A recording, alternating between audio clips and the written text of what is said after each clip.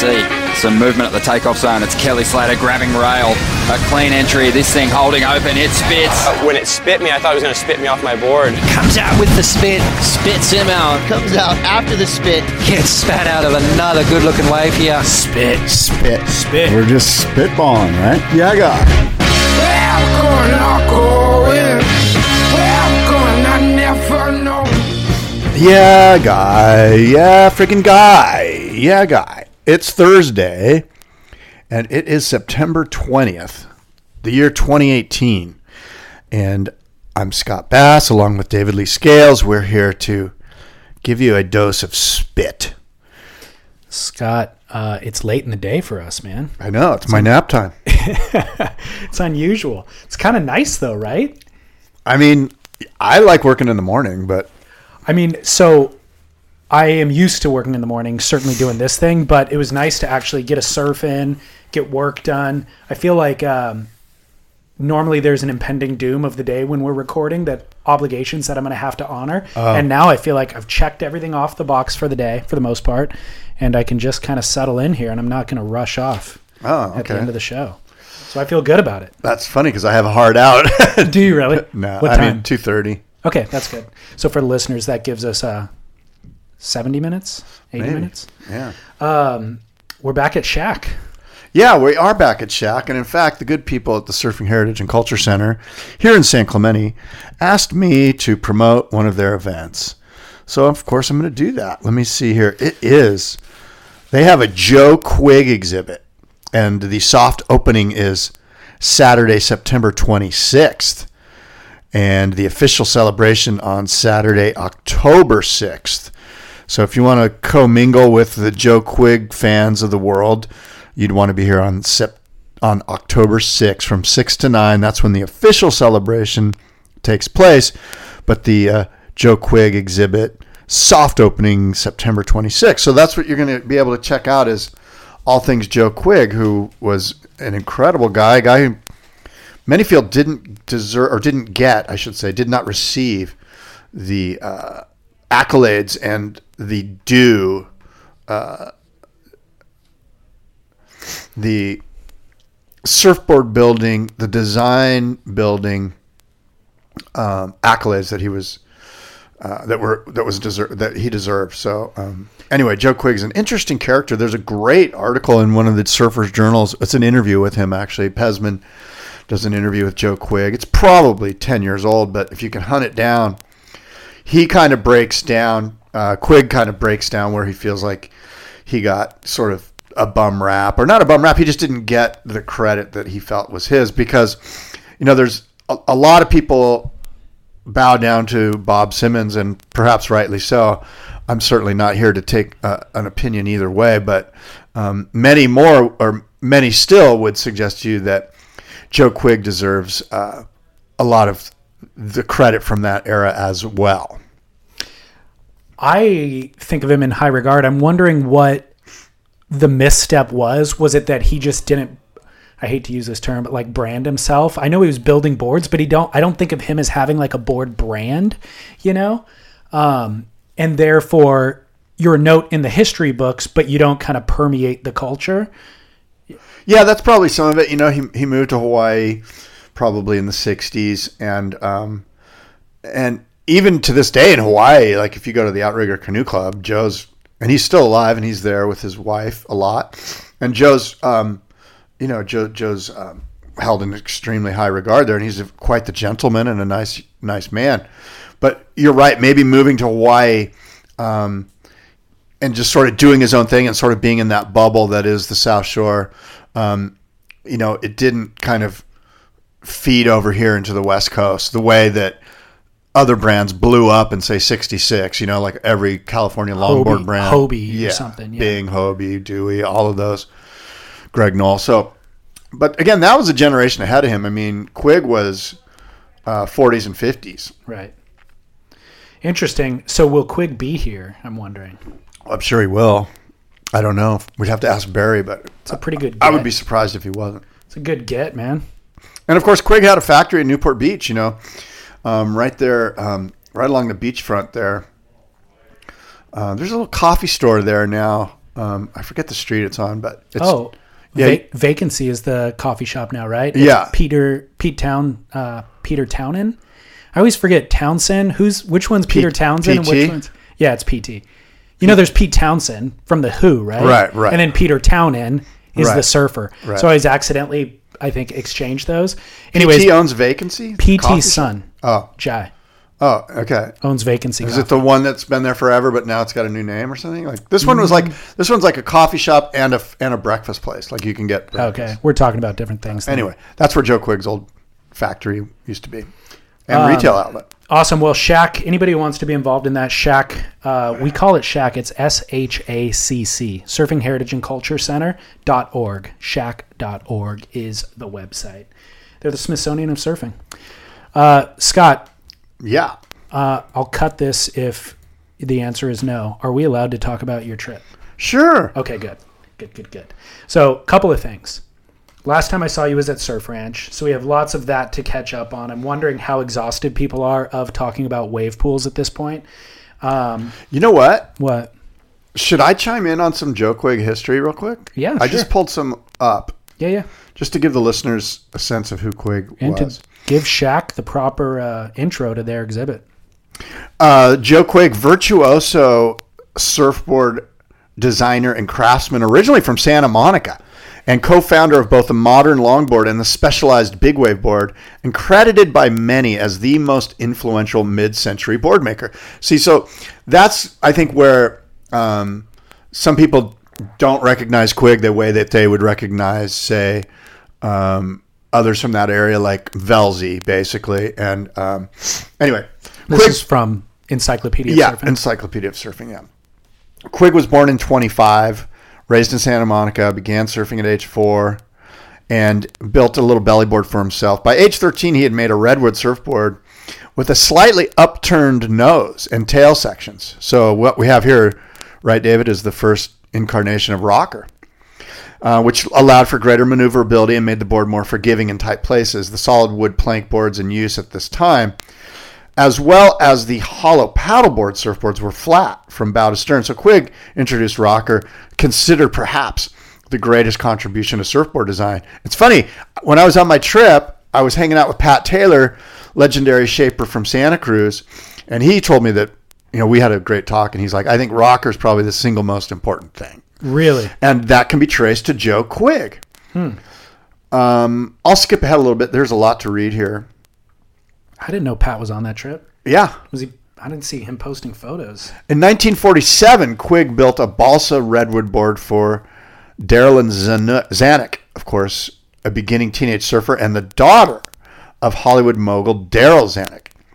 This board was thinner and lighter than anything yet seen. The 25-pound Darylyn board, as it was called, got passed from one Malibu surfer to the next as the hottest turning board on the beach. Again, 1947. And thus became a prototype for the popular Malibu chip board. And that same year, along with Malibu icon Bob Simmons, Quigg built in succession some of the first polyurethane foam core boards. So this is where there's some contention, I think, is that Simmons gets a lot of credit for being the first guy with a polyurethane foam board. And Simmons is like, dude, I did that before. Quigg is like, I did that before Bob Simmons.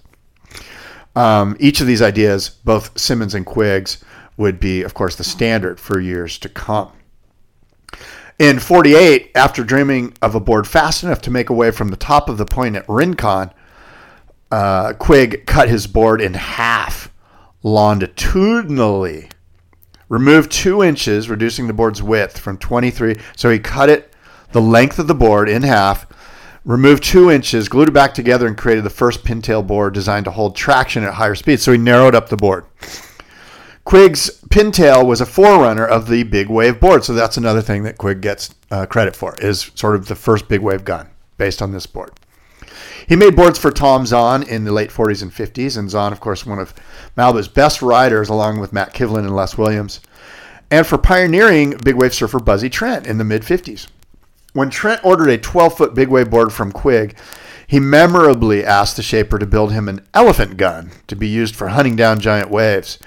Big wave boards have since been known as guns. So, Joe Quigg, builder of the first elephant gun. Awesome. Sorry, I'm taking a sip of my tea there. It's all good. Can you tell I got a little bit of a cold? I can, actually. Whoever uses this mic next is going to be bummed. Quigg founded a production retail surfboard shop in Santa Monica in the 50s, then opened a shop in Honolulu in 53. Let's see. Quigg lived in Newport Beach from 59 to 69, where he had that shop that you and I were talking about. Joe Quigg moved back to Hawaii, built boats, canoes, paddleboards. He built a bunch of stuff. He's one of these tinkering builder type guys. Did a lot of stuff on outriggers. Like this just barely touches the tip of what Joe Quigg did, especially with canoes. He was a big canoe builder. Anyway, he was inducted into the Surfing Hall of Fame in 91. So Joe Quigg exhibit here at Shack. And hopefully that gives you a little sense of who Joe Quigg is and a cool guy. Remember we were talking a lot about grovelers and trying to define them?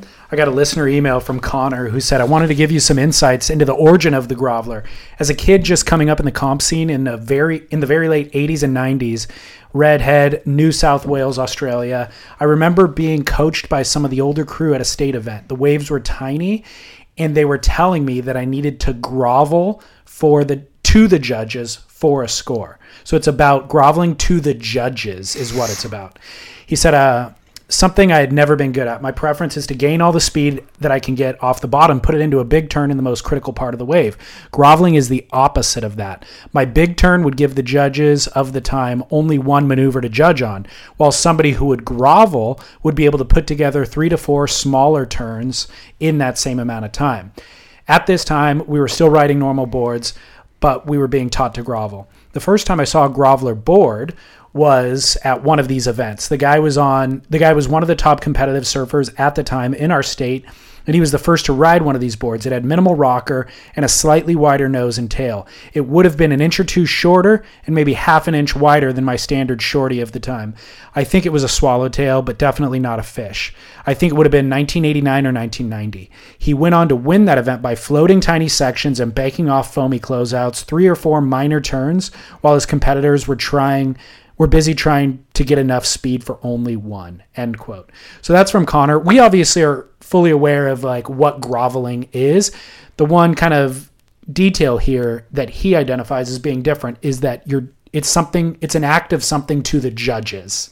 You know, you're groveling to the judges. That's very interesting. I think there's a lot of truth to that. When you look back at the judging criteria in Australia, especially in Michael Peterson's time, it was literally points for maneuver. So if you did one maneuver that was just an insane rail hack, just incredible, or you did 10 grovel turns, you got more points for the 10 grovel turns. And you can see Michael Peterson employing this strategy at Bell's, where he would just go and do a bunch of little kind of like check turns.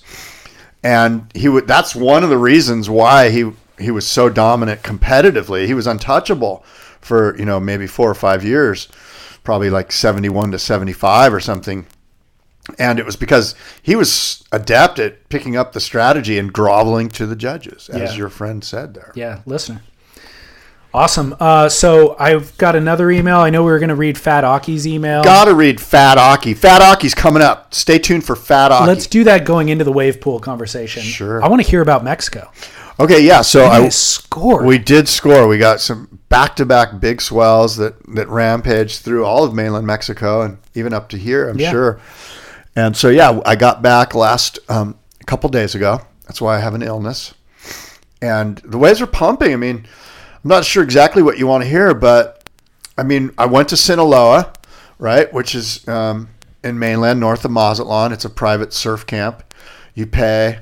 I was invited to go with a group of guys that go every year at the same time frame. I flew out of Tijuana, so we parked on this side of the border and used that CBX crossing. How did that work out for you? Yeah, I do it all the time. It's no problem. Oh, you have? Oh, yeah. Okay. Because I'm a big fan. And flights are cheaper, right? Way cheaper. $150 round trip. Amazing. Yeah. What airline? Volaris. Is it Volaris. Whoa. Is it safe and legit? I'm here before you. I mean, the plane landed, but yeah, it's totally legit. Okay, cool. So yeah, I mean, you posted a couple photos. You guys were scoring well overhead, kind of thumping, barreling lefts. Yeah, it's a sand bottom point that up at the top it heaves a mean barrel like into some really shallow sand, and then it runs for 900 yards. Like, no way. Yeah. Longer than KS's wave Oh, pool. yeah. Way, super long. Really? Stupid long. Really? Exhaustingly. Like, could you even... Well, we would get boat rides back to the top of the point. No way. The one main characteristic of this place is the current. The current, and all the people that have surfed there know this. The current's brutal. It's not so bad halfway down the point, but at the top where the really meaty section is, it's just super fast. So you're on a treadmill the entire time you're in the water. There's very rarely a time when you get to sit on your board and like talk to your buddy about how great your last wave was. You know what I mean? You're just going. So and is it sucking you around the point, like beyond the point? No, it takes you down the point. Gotcha. So you're constantly struggling to stay in position. The boat drops you off at the top and you sort of drift into position and you hope that a set's coming right then. And if not, then you're on the treadmill just trying to stay in your spot. And it's doable. It's doable, but it's a completely radical workout. Like I'm sure we paddled every day. We probably paddled 4 or 5 miles.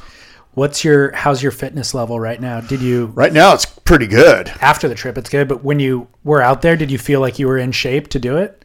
Yeah, probably like the last 2 days is when I started to feel like I could get a second wind, because you're there early in the morning and you go until around noon, and then by then it's blown out. So the last 2 hours of every session are kind of gnarly. But the last 2 days, I felt a second wind. I was like, you would go to the boat, eat a sandwich, drink some water, chill out for 20 minutes, and then go back. Right. But I'm feeling in pretty good shape right now, although I'm ill. Good for you. What were you mainly riding? I rode 3 boards. I rode the XTR that Javier made me, a 6.0 round pin with a concave deck, no stringer, Kevlar in the middle. Super killer board, super lively and springy, and just likes to go where you want. It goes everywhere you want to go. What does that concave deck do for you? That's a good question. I mean, I guess it makes me feel a little bit more in the board, so to speak. Yeah. It's a neat feeling. It's definitely noticeable, and I liked it. I don't dislike it. I've never had one, but I've heard that come up a couple of times. And if not a concave deck, just talking about once you build your footwells kind of dig into the board, how the board then feels more at home, or just somehow you have a harmony with the board once you get those footwells in it. And I think it might be just being closer to the water, Your feet are closer to the water than the deck of the board is or the rest of the board is, and you could just kind of dig in.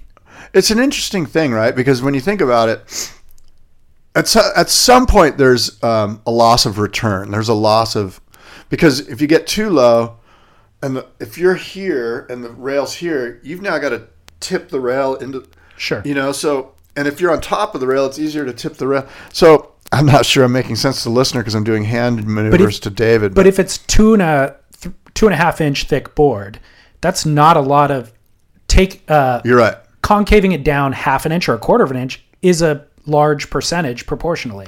Yeah, no, you're right, and that's kind of what it is. It's a very minimal concave, but it's noticeable, and it's also obviously it's sort of slight and rolled. It's not just like some big step, right. Right. But I dig it, and I also really love my new Lost that Matt made me. Matt made me this. The model is called El Patron. I don't think it's out yet, but it's going to be out. And if you're a middle-aged surfer that wants to get his WCT on, this is the board for you.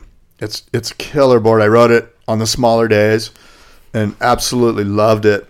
Looked like that's the one you had a couple of photos on. Yeah. Were those just iPhone photos, or was somebody shooting? No, those are photos from a real camera. One of the guys on the trip? The boat guy, like awesome. The Mexican boat guy. His name's Israel. He's a great guy. He's busy. He's running the Zodiac around, pulling the camera out. So not every shot's super sharp because he's kind of got his hands full, but he's very diligent, Cool. And then the board that I rode when it was Mac Daddy, which was probably 3 of the 6 days, was the Rawson Impala, the 6.6 Pat Rawson Impala 3-fin. You love that thing. Yeah. So all 3 boards worked great, and it was an incredible trip. It was just one of those trips where it was like, dude, really? It was like, Groundhog's Day. Just every morning we'd wake up and it would be just 4 to 6 with 8-foot sets or 6 to 8 with 10-foot sets. It was just nonstop. It was mental. It was one of the best surf trips I've been on. How shacked did you get? Did you get a couple that you're like? I got a couple in the memory bank for a long time. That one hook turn under the lip is very memorable because I just remember doing the turn and going, God, that was sick. Like that's like something I would have done when I was 20, not when I was 50. And what are the odds that he actually got the photo? I was blown away. No, I was totally blown away. I didn't even expect that. That was just like a ego boost, but it was an incredible trip and good for you, man. Yeah, and I know all of mainland was going off the Richter. I mean, those were 2 back-to-back solid swells. So, guys are getting pitted down in Colima and down in Oaxaca and all around. I'm sure Cabo was epic and everywhere. And you guys didn't strike mission it. You had the trip planned already in advance, right? Yeah. Just aligned perfectly with the swell. Yeah, and it was a cool crew of guys. Like I said, Pat Taylor was on the trip and some charger guys, Sean Jappy, who just absolutely charges, Goofy Foot, and my friends Jimmy, who charge. All the guys were charging, so it was just a lot of fun, So you do that full marathon sesh in the morning. You said it gets windy in the afternoon. Is there somewhere to surf in the afternoon, or you just rest out? No. The afternoon, you come home, you eat lunch, you do a little bit of email, follow-up or whatever, take a long nap, wake up, roam around the compound, maybe play gin rummy or shoot pool, eat dinner, and then you pass out and you're up at 5, doing yoga, getting your body ready to go to battle, because it was like battle, dude. Totally. And the tube there, so the main tube up the top can dredge out and be pretty round. It's just hard to find it because of the current to stay in position when it comes in. And also because it's so mean that backside, I found that it's one of those ones that just goes bleh, like it just kind of goes square. So I found backside that I had to go to the bottom. I couldn't pig dog from the takeoff like you could on sort of an almondy wave, So I would go to the bottom. By the time I went around, did my bottom turn and snapped under it, it was kind of over. That section of the tube was over. But Sean and Jimmy, those guys got some backdoor ones. They got some dark backdoor caves up there. So regarding your question about tubes, the tube, then the rest of the way down the point, the tube's sort of almondy. So I would pull into some tubes and then they would kind of crush on me a little bit as I rode down the line a little. Right. Still get the vision though. Yeah. Just don't get blown out. Right. Epic. And you have surgery tomorrow. No, actually surgery on Tuesday. Okay. Yeah. I'm having my ear drilled, exotosis. Yes. So this is not swimmers ear. It's the bone growth, the calcium growth that we're all familiar with that surfers have to contend with. Surfer's ear is what I was going to say. Yeah. And the reason why I wanted to ask you about it on air is it's come up over the years. I think Donald Brink at some point was like, dude, you should have a doctor on to talk about that, because it is a haunting presence in our life. Like we all kind of know we're going to have to do it. I'm hoping that by the time I need to do it, there's some new technology that isn't as invasive as what's been in the past. So I don't know what you're going to have done. And is it just drilling the hole in your ear? You're out of the water forever? Yeah, I've had it done before. Oh, you have? Yeah. Okay. So interestingly, what you'll find with most surfers in California is it's their right ear, because the right ear receives the north wind and the north cold. I didn't know that. Yeah. I've never had the left ear done. I've only had the right ear done. And I've had it done one time. And now the right ear is again 98% closed. The left ear is like 40% closed. And I've never had and that's what the doctor tells me. He goes, oh yeah, it's always the right ear with you guys, And so the first time I had it done, they flapped it open. Ugh. They cut behind it and they flap it open and then they go in there. But this time he's going straight in, which means he has to remove a bunch of skin up in the top part of my ear canal. And then basically, I think he chisels it, but there might be a laser involved too. That's a good question. I'm not sure. I want to say it's a chisel, but I could be wrong. How painful is it? It was pretty painful, actually, as I recall last time.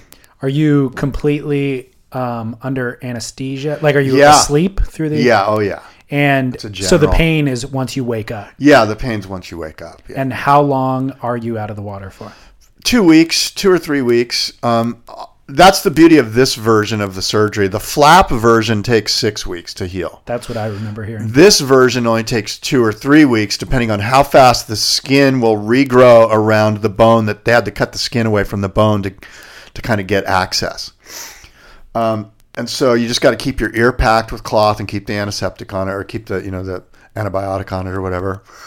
And then when the skin grows and is firmly grown back, then you're good to go. It's really just a matter of when the skin can grow back over the bone of the outer ear canal. And do you have noticeably better hearing after the surgery? Well, I hope so. I mean, you've done it before. Last time I think I do remember hearing better, yes. How long ago was that? A while ago, probably 10 years ago. Brutal, dude. I bet I know the listener of the show, Magnus, has a product called Surf Ears Yes. that Tom Carroll's affiliated with. And he's emailed in the past. I bet he's shouting into his speakers right now saying you need to wear his product. Didn't he to send prevent us it. his product? Yeah. What was it again? Remind me. Surf Ears. There's a Is it 2.0 version. Yeah, earplugs. Earplugs. Oh, that yeah. keep the water out and you can hear through, No, you know what? Those are great. I apologize. I'm pretty sloth-like when it comes, or I'm just lazy, I too. guess. I just never put earplugs in. And Me too.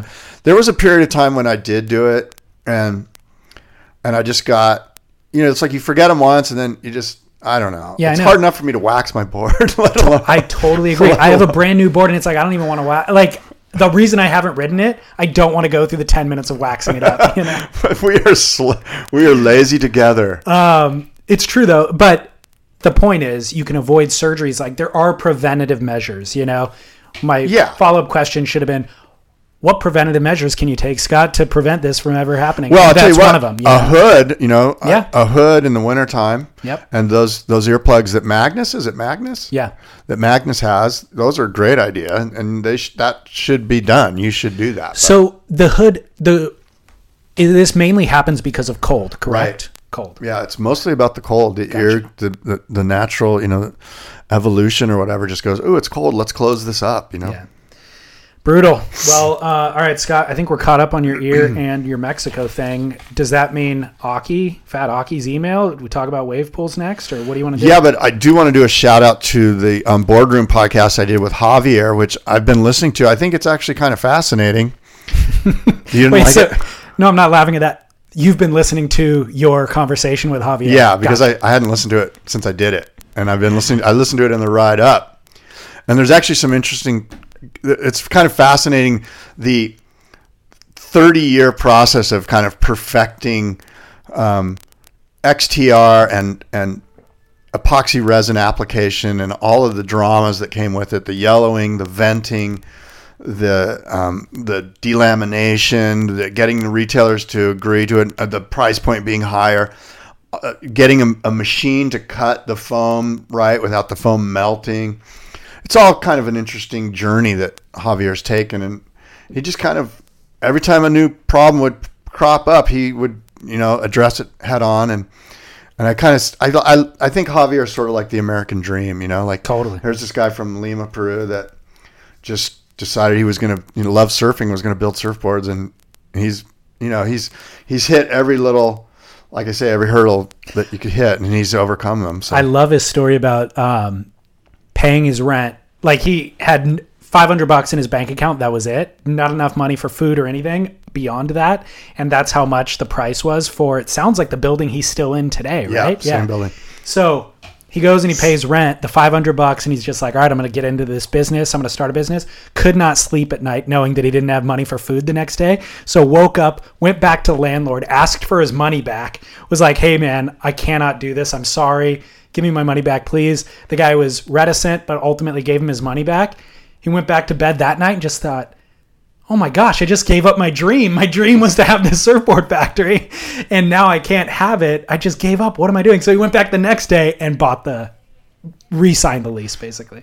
Yeah, Gave it's a good. $500 He's a great guy. He's a classic. fun guy to talk with. And anyway, that's the Boardroom Podcast. So you can check that out Boardroom on Podcast. iTunes or at surfsplendor.com. Yeah. surfsplendorpodcast.com. You should check out the comments section on there, by the way. People have been really, really? glowing Oh. about that episode. I think people really? are saying that's like their favorite episode. Oh, so that's far. cool. I'm glad to hear that. We should also, since we're doing shout outs, we should thank some of our sponsors that make this show possible, Scott. Okay, well, let me just say that I wore my Need Essentials, my board shorts, the entire trip. That's all I wore was my Need Essentials board shorts. I used my Need Essential wet dry bag, which is a friggin' mandatory if you're going to be on a boat every day.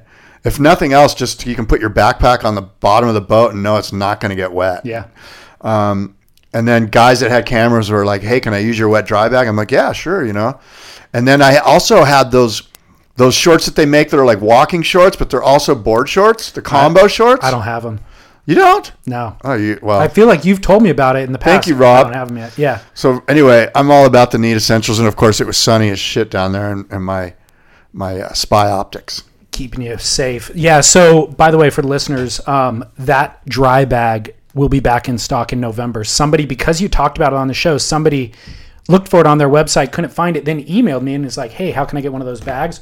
Rob reached out and said he's got a ton of them on order and they're coming in November. So, Oh, good, because guys on my trip I was like, "Dude, I'll hook you up. Don't worry. Here's the website." And so, yeah, not only that, like, I hate to even say that the product is inexpensive because I don't want to diminish it. It's not. But it's it's not that. it's high quality. It's like that bag is on par with the $300+ bags you can get from some of these large brands, and it's not that expensive. You know what? There's a movement in the golf industry a little bit, especially with golf balls, where all the guys that worked for the main golf ball company, Titleist or maybe TaylorMade, they were the engineers behind these great Exactly. golf balls, and they just broke off, did their own thing, and they're selling direct online.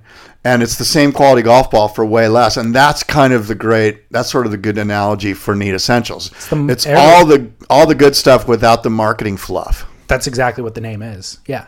And that's the era that we're in. I was telling a listener through email, I was like, we need a Need Essentials for cars, for food, for hotels, like for all of it, you know? Just I'm cut thinking out about all a the fluff. Tesla.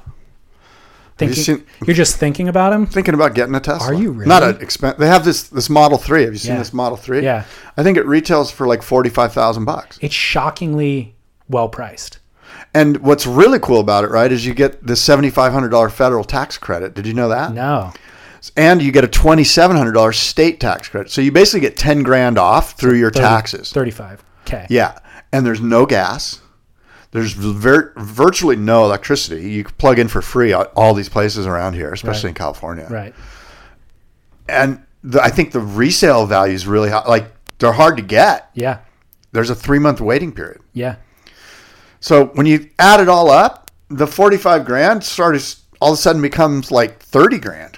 Which, look at prices of cars nowadays. Like a Ford Explorer is $45,000. You know, know. like they're ridiculously expensive. I know. So yeah, that does look like a value proposition at a certain point. Did you see Elon Musk on Joe Rogan's podcast? I did. Smoking a joint. So funny, dude. So my friend funny. has a theory about that. Tell me. Is that because Elon Musk is super smart. Everyone's like, this guy's super smart. Like, he didn't just do that on purpose. So his whole thing is Elon Musk is going around trying to get the price way down, the stock price way down. So he's going around being a jerk. Like, didn't he do something jerky before this recently? I'm not sure. And so he smoked some weed. So he's trying to get people to go, oh, fuck, man, I'm getting out of this losing stock. Because he wants to privatize the stock again. That's one thing he does want to do, that they're actually the SEC is looking into it. So he wants to privatize the company again. To do that, he wants to get the stock down enough so he can buy enough of it to own the company and go, we're going private. That's a fascinating theory. And I don't disagree. it makes sense. It does make sense. I don't disagree. I listened to the whole episode. I was driving back actually from Surf Ranch, and it was so funny the way Joe, first of all, smokes on the show occasionally. Yeah. And so he just lights up organically and then presents it to Elon, and Elon's like, what is that? Is that a tobacco? It's pretty casual. He was super casual. He's like, is that a tobacco? And Joe's like, well, it's marijuana wrapped in tobacco. You know, they call it a blunt, I think is what he says. And then Elon's like, and then he's like, here, would you like some, Elon? And he's like, have you ever tried it? I think I might have tried it once. Well, do you want some? I guess I'll give it a shot. Elon's playing so coy.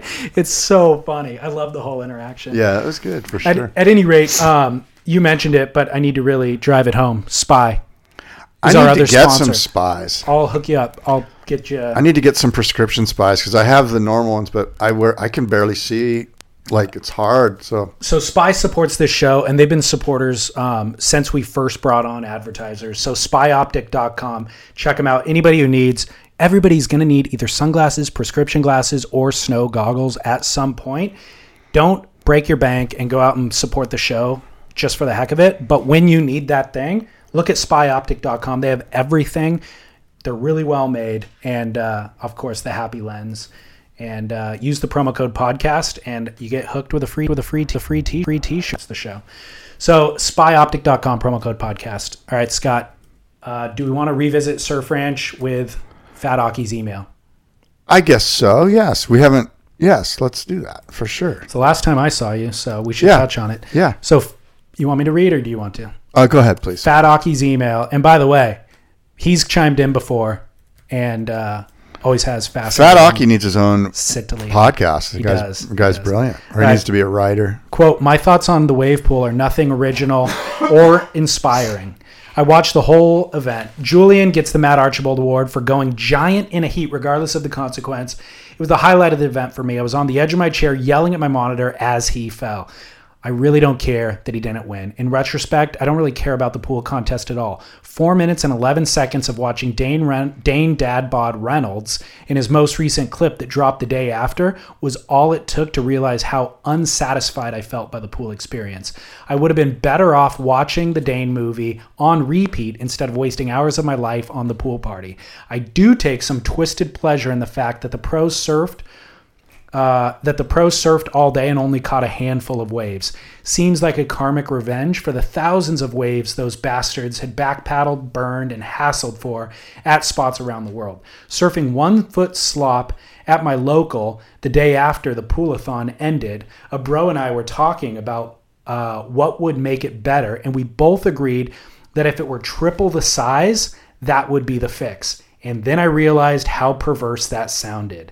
A kind of obscene logic. It seemed akin to some 1985 idea in the porn world that since big fake boobs seemed to excite audiences huddled around their VHS players late at night, then really, really giant fake boobs were what everyone really wanted. The pool is as unsatisfying as porn. Making the windy whoppers of surf pools will not fix what is missing, the ocean, end quote. So true. He totally nailed it. I mean, it's hard to even comment on it because there's nothing more to be said almost. It's just, he totally nailed it. Is Wendy Whoppers an actual porn actress? You don't know Wendy Whoppers? Is it really? No, I don't know. Okay.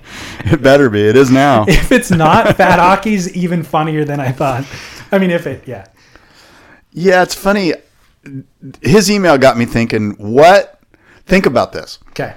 When was the last time you were truly excited after a contest? Pipeline last year? I'm going to suggest to you, for me, it was Brazil. Brazil, because we had some kind of crappy waves in the Aussie leg, right? Got canceled. And then, there was like a couple Uluwatu event or something. Kind of Karamas. I think was before that. My point is that Brazil was like, all of a sudden we're like, holy shit, look, it's pumping. It's kind of pumping and it's exciting and it's everything that Fat Aki touches on. It was mixed up. It was challenging. Yes, it was challenging. There was airs, there was tubes, there was drama. You didn't know what was going to happen, when it was going to happen. I remember being satisfied, satiated, if you will, after the Brazil event. And I had to think about it, and I was like, why? Why is that, David? What is it about that? And it's because of the waves. The waves are the stars. Yeah, but that wave is a star, right? I mean, the pool generates a perfect wave that we would call the star if it were a snapper. But it's like a porn star. Exactly. It's like it looks great under your arm, but when it comes time to pay the bill, you're kind of like, oh, you know what? I should have just dated the fat chick. back to this analogy. This was listeners' favorite analogy. Was it? I haven't heard any of the drama. You got to read the comment section. Oh my god! So are people just bashing the shit out of bass? They weren't thrilled with that analogy. Oh, I'm sorry. You know doesn't matter. So stick with it. It makes for good pod. And, hey, I'm not perfect. So apparently, here was my realization after spending 4 days in the Dust Bowl. The central tenet of all of surfing up until September 2018, and I would also argue of surf competition, has been man or woman versus nature. That's the central premise of all of it. Even in competition, when there's two people in a heat together, it's really that person against Mother Nature. And who, primarily. That's the primary focus. Yeah. That's the central tenet. And so who can wrangle Mother Nature best? The secondary focus is doing it better than your opponent. Right. But the doing it better than your opponent would not matter at all if you weren't trying to, not even impose your will on Mother Nature to try to find where the wave, which set wave is going to be the best, right, how to outposition, how to be in the right spot for, all that is what the central tenet is. Right. And so I did not realize that going into the pool event, but after 4 days, it was clear as day to me that no World Tour event should be in a pool because it undermines the central tenet of all of surfing from all time, Yeah. So, okay, I'm fine with the pool. I'm fine with us doing a contest in the pool. It should not be the WSL's World Championship Tour event is what I'm suggesting. I think you're on to something. I think a lot of people feel that way. I know some of the competitors, they might not say it outwardly, but some of the, discourse that I heard behind the scenes was that there was pro surfers in that event that weren't pleased with it, that many of them felt like, look, let's just narrow it down to the top 8 guys because we know who they're going to be. Because I think it was Jordy Smith who may have said, look, I'm too big for the tube.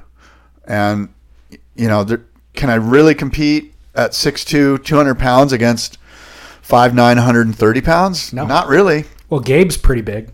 Yeah.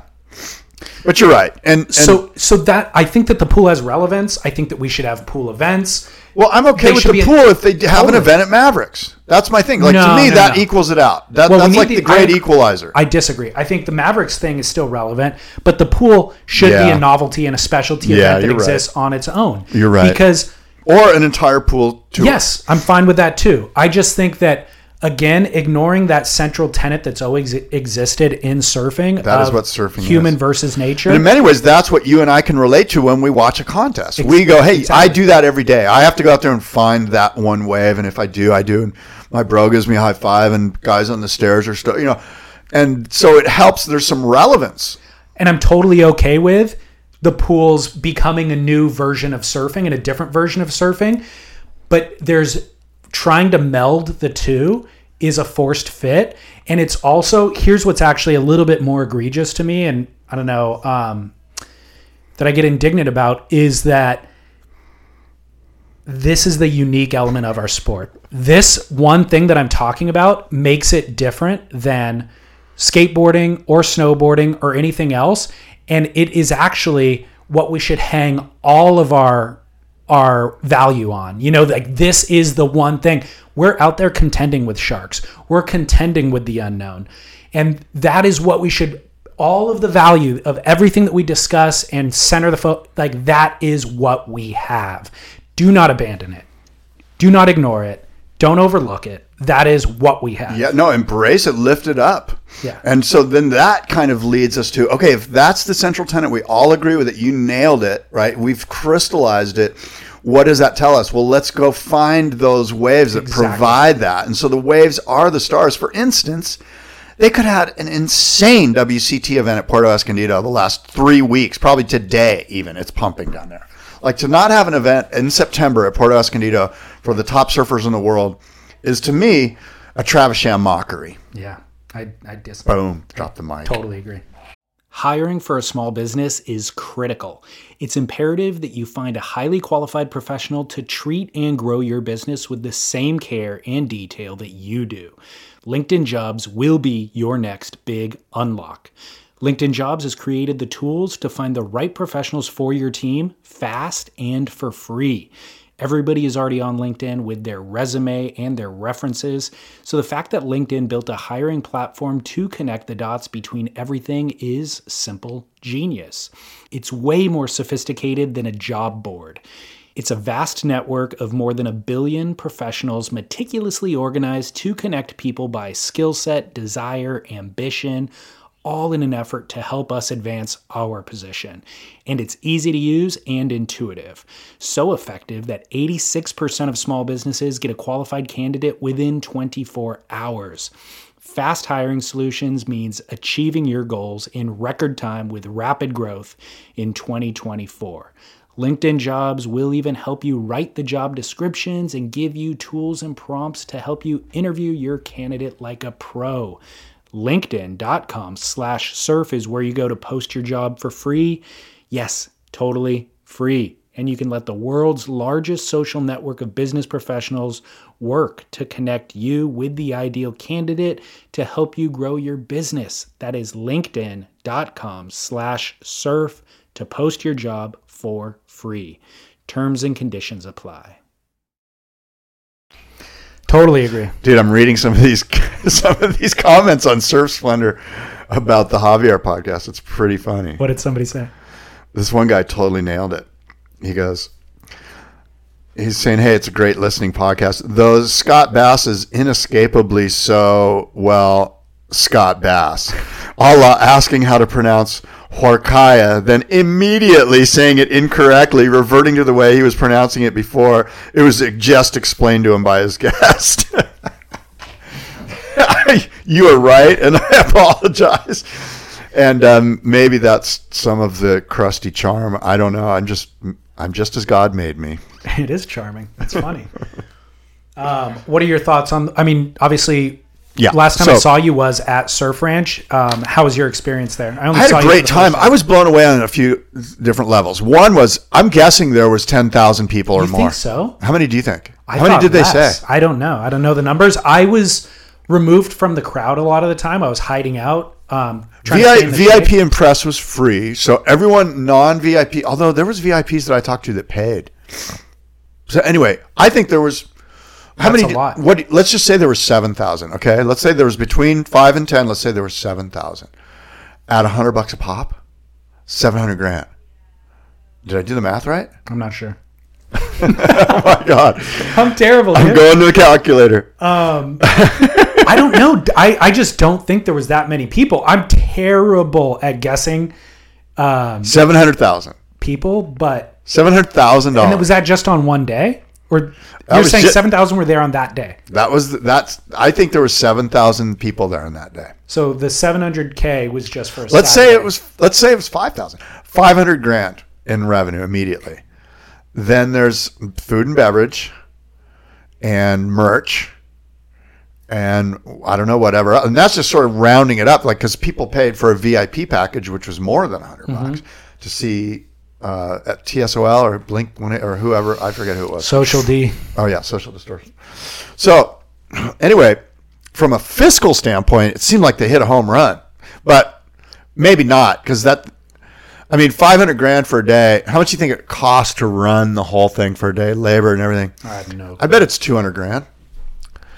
So they made $300,000. That's pretty killer. So I was looking at it from that perspective, and of course my numbers are probably way off. They probably have higher margins than I realize. I mean, not profit margins, but higher expense like they probably have a lot of expenses. But the other thing that I noticed was how much fun it was to hang out with people. Like, I met people. Everyone I met was happy, joyous, excited to be there. And as I was engrossed by the spectacle, taking it all in, a new moment in surf history. And so I had great conversations with people that I had never met before that became, it was just fun to talk to people, to get their insight on it. And I met a guy who flew in from Humboldt County on his private plane, and, just fascinating, all the different people. How did you meet these people? I was sitting in their chair, and they came up and said, "Hey, you're sitting in my chair." And I said, "Oh, I'm sorry. Can I catch a lift with you back on your plane too?" And we just started talking. Yeah, I agree with you. That was I think we've talked about this on the show. If left to my own default, I will stay away from other people. I'll stay home. I'll try to have little social interaction. But whenever I force myself to do it, that is exactly what I enjoy. I actually enjoy connecting with people. And that was a big highlight for me. And what was cool, too, is like a lot of these people I've never actually met before, but I know them on the internet. Like Nick Carroll, I had never met before. But I introduced myself and he's like, "Oh my gosh, dude, I listened to the show." And like, how, and it's, you automatically already know them, you know? Yeah. And I had that experience with listeners too. And they go, "Hey, is it weird? Like when a listener approaches you," and it's like, no, it's not weird at all, because just like you feel like you know me, I feel like I know you. Even if we haven't interacted through email or whatever, like we have this very common thing that is the focus of our lives and that we see eye to eye on. And so we're hit the ground running, you know, and it's just like, "Hey, what'd you think of Jordy's wave?" "Oh my gosh, that wave was terrible. He's riding a board that was too small." Like, all, you know, we go straight into it. So I really enjoy it. It's an extended kind of family experience, you know? Yeah. Yeah. I was stoked that they opened up the other side for people to swim in. That was super smart. I'm sure that was Bob Hurley going, "Hey, what the hell's this pool doing over here? Let's open this thing up." So we had this Hurley swimming area, which I wish I would have brought my bathing suit. It wasn't as hot as I thought it was going to be. There was a breeze blowing through there. There was plenty of shade. I was never like terminally hot, No, you know? I felt fine throughout the whole thing. Yeah. It was like right under 100 degrees, by the way, for listeners. And how was your podcast? You did a special podcast. It was good. Was it good? It turned out great. I mean, I think it turned out great. It turned out as good as I had hoped. I was a little apprehensive about it because, so the WSL, or Prodan at the WSL, emailed us and he was like, "Hey, would you guys be interested in going?" And I was like, 100%. I'd love to be a part of the spectacle. And he even said, like, "Do you want to do a podcast there?" And I was like, yes. And so I just thought about it. I'm like, I would love to see kind of a behind the scenes thing. I listen to a lot of This American Life and various shows on NPR where it's a man on the street or a woman on the street with a field recorder just interviewing people behind the scenes. And I've always enjoyed that, you know, whether it's a Trump rally or whatever it is, a film festival. It's like, that is always kind of the most humanizing version of whatever the media is that comes out about that thing. And so I was like, and nobody's doing it in surfing. So I was like, that's a unique niche that I would love to fill. And I feel like I have the skill set to fill it. So that's when I reached out to Hurley and I was like, "Hey, I know you guys are sponsoring this and I'm going to be there for 4 days. Would you be interested in supporting this and getting product for fans and all that sort of stuff?" And they were like, immediately, they're like, "Yes, 100% we're in." So they helped with access and that sort of stuff. And going into it, though, I'd never done it before. So I was worried about the workload and also the workflow. Like, how do you edit on the fly and then publish that night and then prep for the next day and all of that? And ultimately, I think it turned out really, really well. And I was able to like engage with fans in the day of and then incorporate that into the following show, which I think is just fun, you know, because fans don't get that type of engagement in other platforms. So I also met people that I wouldn't have met otherwise, like the kid who lived on Surf Ranch and stuff like that. It gave me purpose to actually go engage with those people. That particular interview was probably the did they put that on Beach Grit? Yeah. Yeah, that was deserving of like more. Totally. Like getting it out there on another platform. So one thing I forgot to ask that kid was, now that you've learned how to surf, do you follow surf media? Are you reading mags? Do you have a favorite surfer? All that stuff. And then I saw him the next day. And so I flagged him down and I was like, "Dude, I've been curious about this." And he's like, "No." He's like, I saw the story on Beach Grit because a friend sent it to me, but I don't really know what Beach Grit is. And I don't follow surfing. Like, I don't have a favorite surfer. Like, he sees all Wow, he's a Renaissance surfer. I love this guy. He sees all these people come through his pool, and he's friends with Kelly Slater. Yeah, but and he watches them all surf, but he doesn't then go. He doesn't subscribe to not him. Engaged in the culture at all. Not yet. It's fascinating. Does he wear like cut off blue jeans when he's surfing? That would be killer. He's got to keep this mojo going. You know what I mean? Like, I don't want to see him in Hurleys. I want to see him in. He wasn't wearing any surf gear. Like a wife beater and cut off Levi's jean denim, you know? That's what he wears when he surfs. I think that your a shower cap. Yeah, I think your stereotype of the average Lemoore resident is already off. Who wears cut off Levi's, dude? This guy, what's his name? I forget. Spencer, I think. Oh, Spencer, come on, buddy. Where would you even see cut off Levi's beer? I mean, you need West shorts to go in this. Hollywood? No, okay, cut off Wranglers. My point is, you got to go in the water with shorts on, so I better cut my jeans.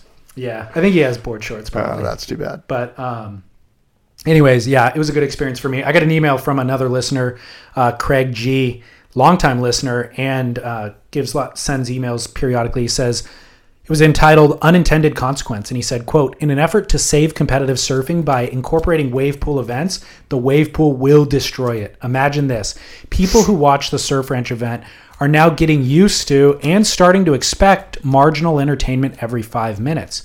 Now factor in the diminishing marginal returns of watching the same wave, the same surfer for 2, 3, or 4 more Surf Ranch events. Beyond boring. Boring beyond belief. Add in select ocean events where the waves are slow and or crappy. My prediction, people will just tune out and not even bother to tune in, and then boom, the WSL is no longer. Out of the ashes of the WSL comes this, specialty events where the waves are the stars. End quote. See, he knows. People know. People know. This isn't some, like, you know, sometimes you just got to, like, clean the windshield a little bit and to get some clarity. And everyone knows that the waves are the stars. I was even thinking, you know who doesn't get this wrong, who very rarely gets this wrong, is TV executives, right? So think back to ABC Wild World of Sports or NBC Sports in 1978. They're like, oh my God, big waves. Hey, we've got this opportunity. They've got this thing called the Pipeline Masters. Oh, there's big waves? How big are the waves? It's gnarly. It's sort of this dredging, gnarly reef. People eat shit. It's good viewing, believe me.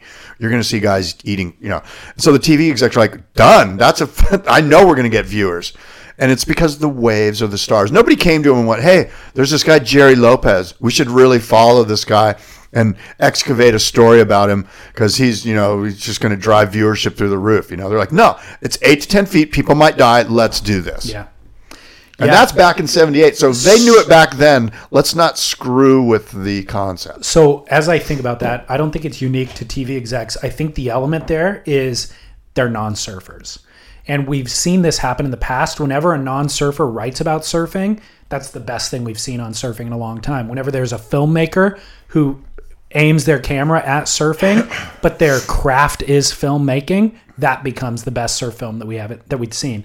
So a journalist who writes a story about Andy Irons who doesn't have any background in surfing, that's the most interesting story, you know? So I think that might be the key, because that is they're the ones, that's the litmus test for what is compelling about this thing that we do. You and I are too bogged down in the minutia under the microscope to really see what the most compelling element is. By the way, how great is the Masters competition in the Azores right now? Have you been following any of it? I've been watching it. I don't know if great. It's very interesting, and I think it's refreshing. I'll tell you what's good about it is the broadcasters, the commentators. Yeah. Especially the guy on the beach, Chris Binns, Yep. is it? He's pretty good. Yeah. I saw him interview Tom Curran today. I don't know if you saw that. No. It was really, really good. I saw him interview Luke Egan. Part of it is that because these guys, their guard is down, they're very open and sincere. They have nothing to lose, nor do they have anything to gain from just They got something to gain. well, This is bragging rights. This is maybe the final bragging rights. No, I mean in these interviews, these post. Right. So the interviews are really good. The post-heat interviews are really good. Well, it But the feels surfing makes me feel old. Like the surfing isn't that great. The surfing's not that great. I like the waves are crappy, kind of too. I like seeing those guys though. I like there's a nostalgia element that's fun. I agree. I totally agree. That's really the only reason I stayed tuned in. Yeah. Because the waves were kind of soft and not that great. Yeah, the one thing that I enjoy about it too is all these old guys getting together again. Like if you're following them on Reunion. Instagram, they're having a blast having Yeah. dinners together and cracking jokes and like telling stories from the past. It's actually, I've really, really enjoyed it. I don't think, obviously it's not the highlight of competitive surfing of the year, but I'm glad that they're doing it. You know, I'm So glad my to see all question these to guys you in the is, Azores. who do you think wants to win, and who do you think is just stoked to be there for the reunion? I think Glenn Wenton wants to win. I think. else? Who's going to win? I'll tell Now, you. who right do you now. think? Who do you Shake think Patterson. Yeah, I would Shake agree. Patterson. So there are guys that are literally there to like win, and then there's guys that are like, God, I'm stoked they flew me here. I'm having a free vacation. Totally. And can you tell the difference? Jake Patterson is dropping 8s in every heat. Yeah. And he's on. He Well, travels. he's a coach. He travels if on he doesn't tour. win, it would be a Travis Sham mockery. He travels on tour right now with Kanoa and Yeah. Griffin and some of the top competitors. His whole life is about this. He is an animal, and he's always been an animal. That's where Yeah. his name comes from, you know. So he's definitely, and he's smoked every. Did you heat that he's see in. his post-heat interview? No. So his post-heat interview was immediately, he was like, I tell my guys all the time, don't catch a bunch of waves when you've got priority. Just sit on the guy no matter what. And, of course, I went out in my heat and didn't do that. So I'm telling my guys right now, and he looks at the camera, and he's like, do as I say, not as I do, you know. And so that Ultimate. speaks to what you're saying. It's the ultimate frothard. I mean, like, that is so true. It's so hard. When I try to improve my own surfing prowess, rarely am I able to execute it once I get back in the water. You know, I could watch all of the Tom Curran footage I want, but once I get back in the water, old habits are hard to kill off. Speaking of wave pools, yet again, Stab High is happening this weekend at BSR Cable Park in Waco, Texas. They're doing an air event. Firstly, it's $9 to view online. Wow. So they are charging to view the event live. They will have a recap of it for free, but I don't know how long that'll take to be published. So my question to you, Scott Bass, is would you be willing to pay $9 to watch the air show? No, Why not? because I'll watch the recap for free. Okay. So you do want to see it. You're interested in the event, but not interested in I mean, my feeling after the Kelly Slater Wave Ranch thing, my feeling is much like you just explained. Like, I'm not that intrigued by wave pool competition. You know, I'm really not. I would much rather see an insane air in the real ocean with a real wave and a real moment of trying need, to find that section. rather than this is basically an expression session. Who can boost it high enough? And I would much rather watch like Danny Way on the friggin' mega ramp. You know, like just go. You know, when those guys like Bob Burnquist, when they just go 48 feet in the air, whatever it is. That's insane. Like, if you're going to do airs, let's just do airs. You know, like, that's incredible. Now, I don't follow skating, but I have a feeling those are wildly outdated analogies. they probably Are are. those guys even skating anymore? Those are the only men that'll actually skate on. I mean, No, you're probably I right. know those names, but Yeah. I'm just not sure. No, you're right. They're 50. But I mean, I'm not against this at all, but I'm not intrigued by it. I'm not, kind of, yeah. and I'm not going to pay $9 to watch it. So here was my By the way, it's $100 to get in. I looked at buying tickets if you go there live. Oh, really? Wait, maybe it's more than that. They sent the thing out this morning to buy tickets. I want to say it was. Anyway, you can go there live and watch it, So and they do have music. the point of friction for me was not the price tag. It was if I commit to that $9 minor, I now have to spend a Saturday afternoon in front of the computer, Oh yeah. which I don't want to do. So it was kind of like, well, I'm willing to give you guys the $9, but I'd rather just come home Sunday morning and recap it. And if you're going to give me the recap for free, then I don't think there's a reason for me to pay the live price. You know what I mean? Now, if I happen to be home doing laundry or cleaning or something, then I'll pay it and turn it on. But I'm not going to organize my week around this event. Right. That's a good way to put it. Yeah. But I like Stab for, number one, doing the event, and number two, for I do too. charging for it. I would say that Stab, and I wonder if Ashton is the reason behind this, but in my opinion, Stab's really upped their game in the last year. I see all the stuff they're doing. Like he's got other stuff in the pipeline. Like Ashton's kind of like a man on fire right now, in my opinion. Well, in that last year, they've also eliminated the print publication. Good. So that, I think, allows them to kind of allocate attention and resource towards digital. Which is smart. They've always been great at the high concept stuff. Yeah. And I agree with you. Sam's wrote a missive on the website explaining why they need to charge. And he basically said this was their biggest gamble they've ever. He's like, I think he said it was going to cost him $500,000 or something, not only to rent out the facility, but they're flying all the surfers in from around the world. Like, they're paying all the travel and expenses. And well, hey, I mean, I'm more than willing to give them $10. Like, if they had a GoFundMe page, I'd just throw them $10 just because they're trying. That's what I was going to say. They deserve the, you know, they're going. They've got the moxie to try it. I agree. And I also think that the potential of getting negative feedback from the internet nowadays is threatening. Yeah. Like I could see them being apprehensive to charge what they need to charge because they're afraid that people will resist it and then revolt and never go visit stabmag.com again. So I was glad to see that they pushed past that because guess what? Well, you know who should pay him is the WSL. WSL should give him like 10 grand just as a test case to see how this thing goes. Because if they get people buying, the WSL is going to be pushing that button soon. Yeah, in terms of the pay-per-view model. Pay-per-view, yeah. By the way, this is the ultimate. This is our chance to see if we can do pay-per-view surfing contests. they're going to do it anyway, so no need to give them the 10 grand. Oh, are they? Oh, okay. I mean, Stab is going to do it whether WSL gives No, them 10. I know, but my point is like this is market research for the WSL through the roof, and it would be cool in a perfect world where everyone was thoughtful if they went, hey, we're going to give you $5 grand or whatever, just why not Underwrite it. a little bit. So, the WSL is doing an air show as well in France this year during the saw CT that. event. Yeah. It's a Red Bull event. Josh Kerr is kind of the commissioner, so to speak, for that event. So that'll be interesting too. And to give you what you just said, which is now you have to navigate the ocean to find the section. So when I surfed Waco, I think we talked about this in our last show a little bit. We had 20 minutes of the air section wave. And I mean, Did you do an air? Did you do an air?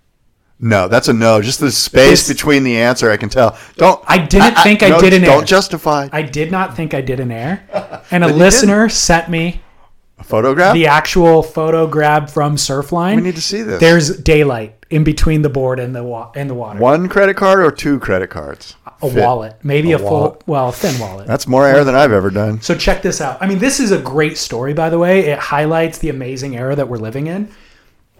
I talked about it on air. Okay, I got back on whatever day. I mean, within 2 days, maybe the very next day, I was recording with Chaz on a weekend because it was the only time we can get together with the busy schedule. So I get back Saturday. We're recording on a Sunday.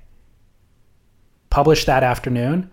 2 hours later, I get a direct message from a guy in England who's like, I heard you guys talking about it. I pulled my car over to the side of the road. I pulled up the Surfline app, went to that day and time, started watching the footage. I found the air that you were talking about, screenshotted it. Here it is for you. Let me see this thing. Show this to me now. It's in the comments section, actually. I'll show you in a minute. I don't want to distract myself by searching. On Grit? On the Grit, the most recent episode of the Grit, go down to the comments section.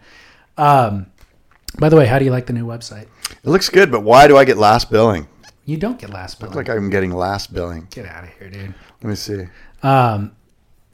It goes by... Okay, so the last September 2? Yeah, has to be. So what I was explaining on air was like... No, I'm not even looking at that. I'm looking at the backward fin Beth Billboard? billboard. Had Thank you you. not seen that? I had heard about it. It's so good, dude. How good is backward? Oh, by the way, I had a pretty in-depth phone conversation with somebody who no longer resides, who no longer works at for the WSL. Okay. And I got some. Wait, I'm trying to find this picture. Is that you? It's really pixelated. There's daylight between the board and the water. Tell me. Yeah. So, dude, here's what happened. Yeah. Shane Magnuson, he's like, just get up and pump as fast as you can towards the wall, and the section will present itself and just go straight into it. So what I did everything correct. I just didn't get out of the water. That was the problem. It looks like there might be a fin. Touching. Dang, you just ruined No. it. Look. So, I'm not trying to nitpick. That'd be nitpicking, right? But I landed. It's like I got the feel and I landed, and I was like shocked that I landed, but I knew I didn't get out of the water. And even when I paddled out, everybody else was like, dude, you actually pulled it. And I'm like, I know, but I didn't get in the air. And they're like, it's all good. You like did the right body motion, And so the photo shows more than what I thought. Like, I didn't think I even got close to getting out of the water. But I've done airs in the ocean. It's just been a decade. That's an air. Thank you. I appreciate that. That is an air. Anyways, what'd you learn about backward fin, Beth? I just learned that the whole culture at the WSL is kind of... But I'll just summarize my conversation because I promised this guy I wouldn't divulge too much because he's a good friend and a good source. You've already said too much. They can triangulate that information. No Right? shit. But he basically said that there's just not enough salt and there's too much corporation up there. There just aren't enough people that know the surf culture. And so the people that do know the surf culture end up having to run contingency and run damage control on all the shit that the non-surf culture people, create. And Backwards Finn Beth is a great example of that. And there's other examples where people that are like global level strategists are literally like on the ground showing the guys how to run the cables through this person's house at Chopu to get it, like doing granular shit that an intern should be doing. But the global VP of whatever is doing it because nobody else knows how to do it. Right.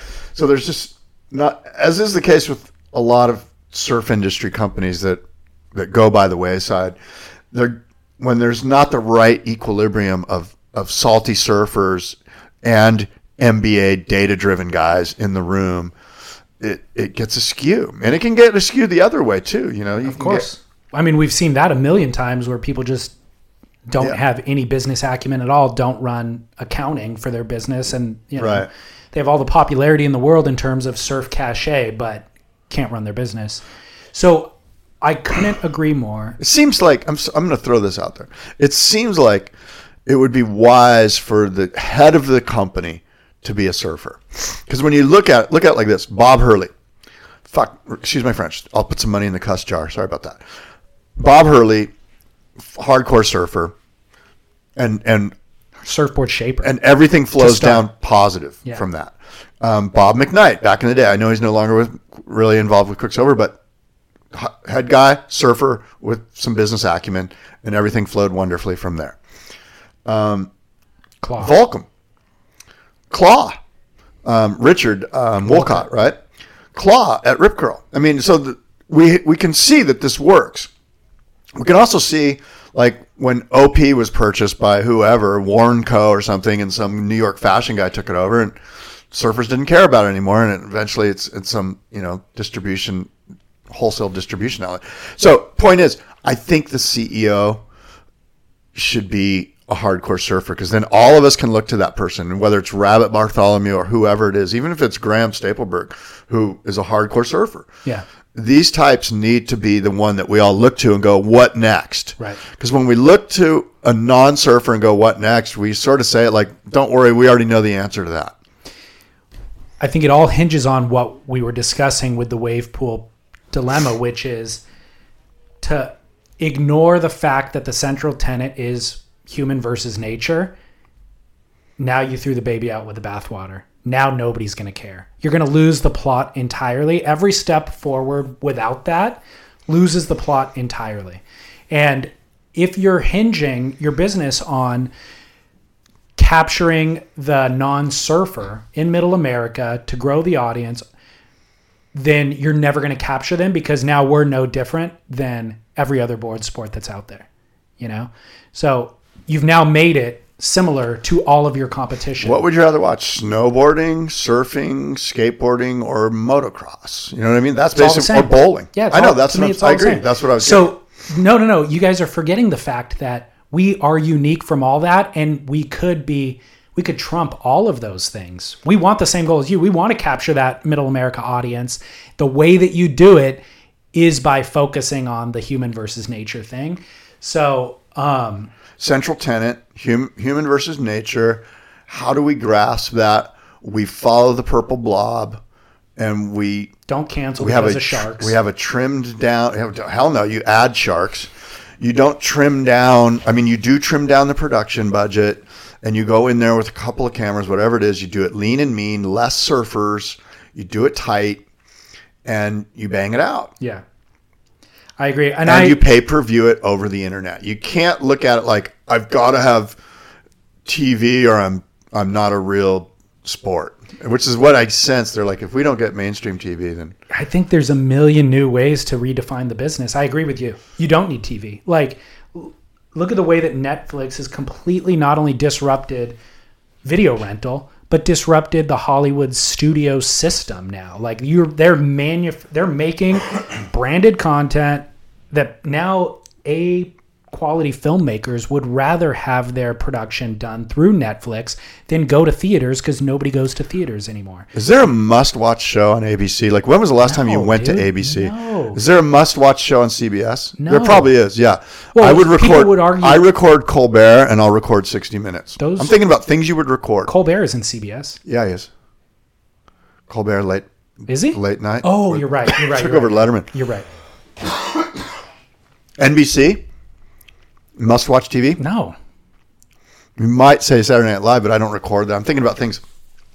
But what do I record? Tons of Netflix, tons of Showtime, tons of HBO. Like, you're right. The numbers are in, dude. Like, Yeah. that is happening. I mean, all you got to do is look at the Grammys. The Grammys are just dominated by those companies. So the WSL, and I'm certain they are taking cues from the modern world, but the point is redefine the wheel. At this point, like, anything is available, redefine it. Charge people the $10 a month that Netflix charges, whatever. Like, redefine it, because there's never been a better time to be a creator or an artist or whatever. Like, the world is at your fingertips. The audience can directly engage with you. We don't have to go through a middleman, you know? So I think it's a really prime time. I think that a lot of the brass, you know, they've never had more qualified executives in the surf, whether it was the ASP or whatever. Like, we've never had more qualifying professional executives. So that's great, qualified. Now it's just really massaging to make sure that the ethos is a surfing ethos. And that's not because... That comes from the top. It does. And that's not because I am a core surfer and I want it to cater to me. I'm saying this objectively as this is the most compelling... Keeping this ethos is the most compelling portion of what we do that will engage the largest number of people. We've never had a platform grand enough to engage that middle America. You guys are helping define the platform, but along the way, do not forget the ethos. Yeah, you know, it's funny, Elon Musk, and we were talking about him, and you probably have heard this too, but, you know, he'll tell you right up that we are not a car company. We're a technology company. Cars are one of the technologies that we use. And that's the kind of outside the box thinking that you're discussing. That's what the WSL needs. The WSL needs to go, you know what? Are we a surfing competition company, or are we a man versus nature company? Or, you know, I don't know. Like, Right. but, you know, but there needs to be some whiteboarding. They need to throw some shit on the wall and see what sticks. And that's the type of thinking that will get them great places. And you can thank David and Scott later. I think it was smart to bring in these executives from UFC and WNBA and all that especially sort of stuff. in sales. Like, if these people have relationships with non-endemics, by all means, bring them in. But we have to have salt at the top. That's the problem. It's like smart that they're qualified in that way. They can't be making massive decisions on surf-related stuff. And the wave pool, look, I hope I don't care if I'm right or I'm wrong. Like, I'm not here throwing my ego on this statement and going, you'll see in 10 years, you'll go, that guy was right. And David, I think I can speak for you when we say, look, we want the WSL to succeed. We're suggesting to you from our vantage right now, we don't think it's going to if you focus on wave pools. Now, I know there's a revenue stream there, and I want you to make money on the revenue stream. I don't know what it is. That's for you guys to figure out. But that's it's reinventing the wheel that I'm talking about. Competitively, though, if the WSL is going to be the governing body of the sport, it needs to focus on the central tenet. And I think I'm not vilifying the wave pool. I see tremendous I'm not either. value I for love the the wave thing. pool. And I think that when I'm saying you need to reinvent the wheel and really consider alternative options, the wave pool is a huge part of that business. And there's a great way to position that and to utilize it and to sell it and all of those things. But don't confuse it with a world tour stop. That's a different thing. Right. You know? So I think that, yeah, I love the wave pool. Keep it as part of the business. So, well, we chewed that thing to death. That's what a podcast is for.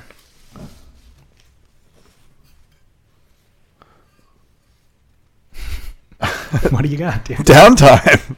Well, I mean, I've got my but it Duke. looks like you have something. We talked about it all. I've got a Duke too. Well, we're right. I have the ISA Aloha Cup, and I realized I don't really want to talk about. Well, that. we're right up on your my 2:30 break time. We have 4 minutes. Okay. Duke. My Duke is Jamie Brisick. Did you see him get interviewed today on the Azores? What was that thing called? Azores Airlines World Masters Championship? I didn't see it. Anyway, it was cool because Brisick kind of talked about him getting to be a surf fan again now that he's, because these are his contemporaries. Just as, he surfed on tour with a lot of these guys.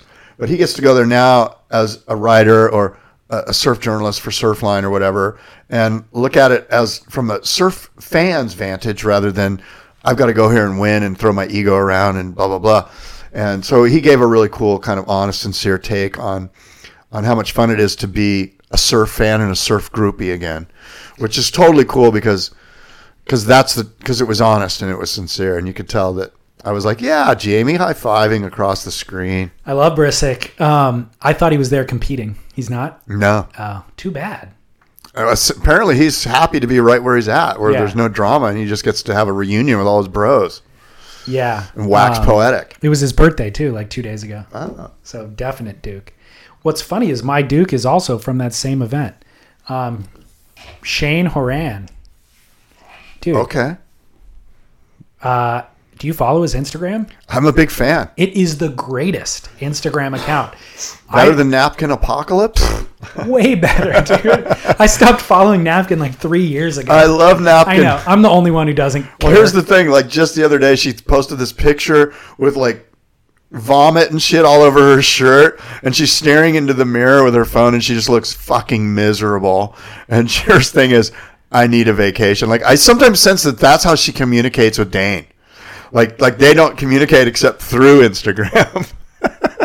That is genius. I might like her more now, or her Instagram account more now that they're raising kids together. I might find something charming in that or redeeming or whatever. Anyway, Shane Horan, dude, I don't know. Do you know him at all? Have you spent time with him? Is he? I've met him. I don't know him. But. I'm wondering if he is. Does he have a screw loose? But he's fun loving. What are some of the cliche phrases? He's carefree. He's sort of mystical. He's he's like a Grateful Dead fan that surfs. You know what I mean? He's kind of left. He's left of Dave Rostovich. Let's put it that way. Okay, I could see all of that. He's goofy as all get out. So I can't figure out. He's smart, very intelligent. Is he? Oh, yeah. Okay. I'm like, is a screw loose, or is he just sincerely doesn't give a crap about presentation or about flubs or goofiness or any of that? But it's so charming and it's so entertaining, and I absolutely love it. The question is, are you the one with the screw loose because Yes. you do care about this? I completely would edit any of that going out because I do care, Right. and I recognize that as a short. And how can you explain your haircut? Like you said earlier, it's what I was gifted with by nature, and there's no. I have no other option. It is what I'm stuck with, so you have to embrace it. But things that I can edit, I try to edit, and You can edit your haircut. And I think that the reality is, I think I will grow beyond that. I think I, with maturity, won't care as much in the future, but right now I do care, and I love that Shane doesn't. I will post on spitpodcast.com a video clip of him surfing where he embodies all of what I'm talking about, just completely having a blast and not caring. So, all right, Scott. Well, Scott's having a coughing fit and needs to vacate the premises, but spitpodcast.com. At Boardroom Show is where you get a hold of him. At Surf Splendor is where you get a hold of me. You want to sign off, or should I? Yeah, until next time, adios and aloha.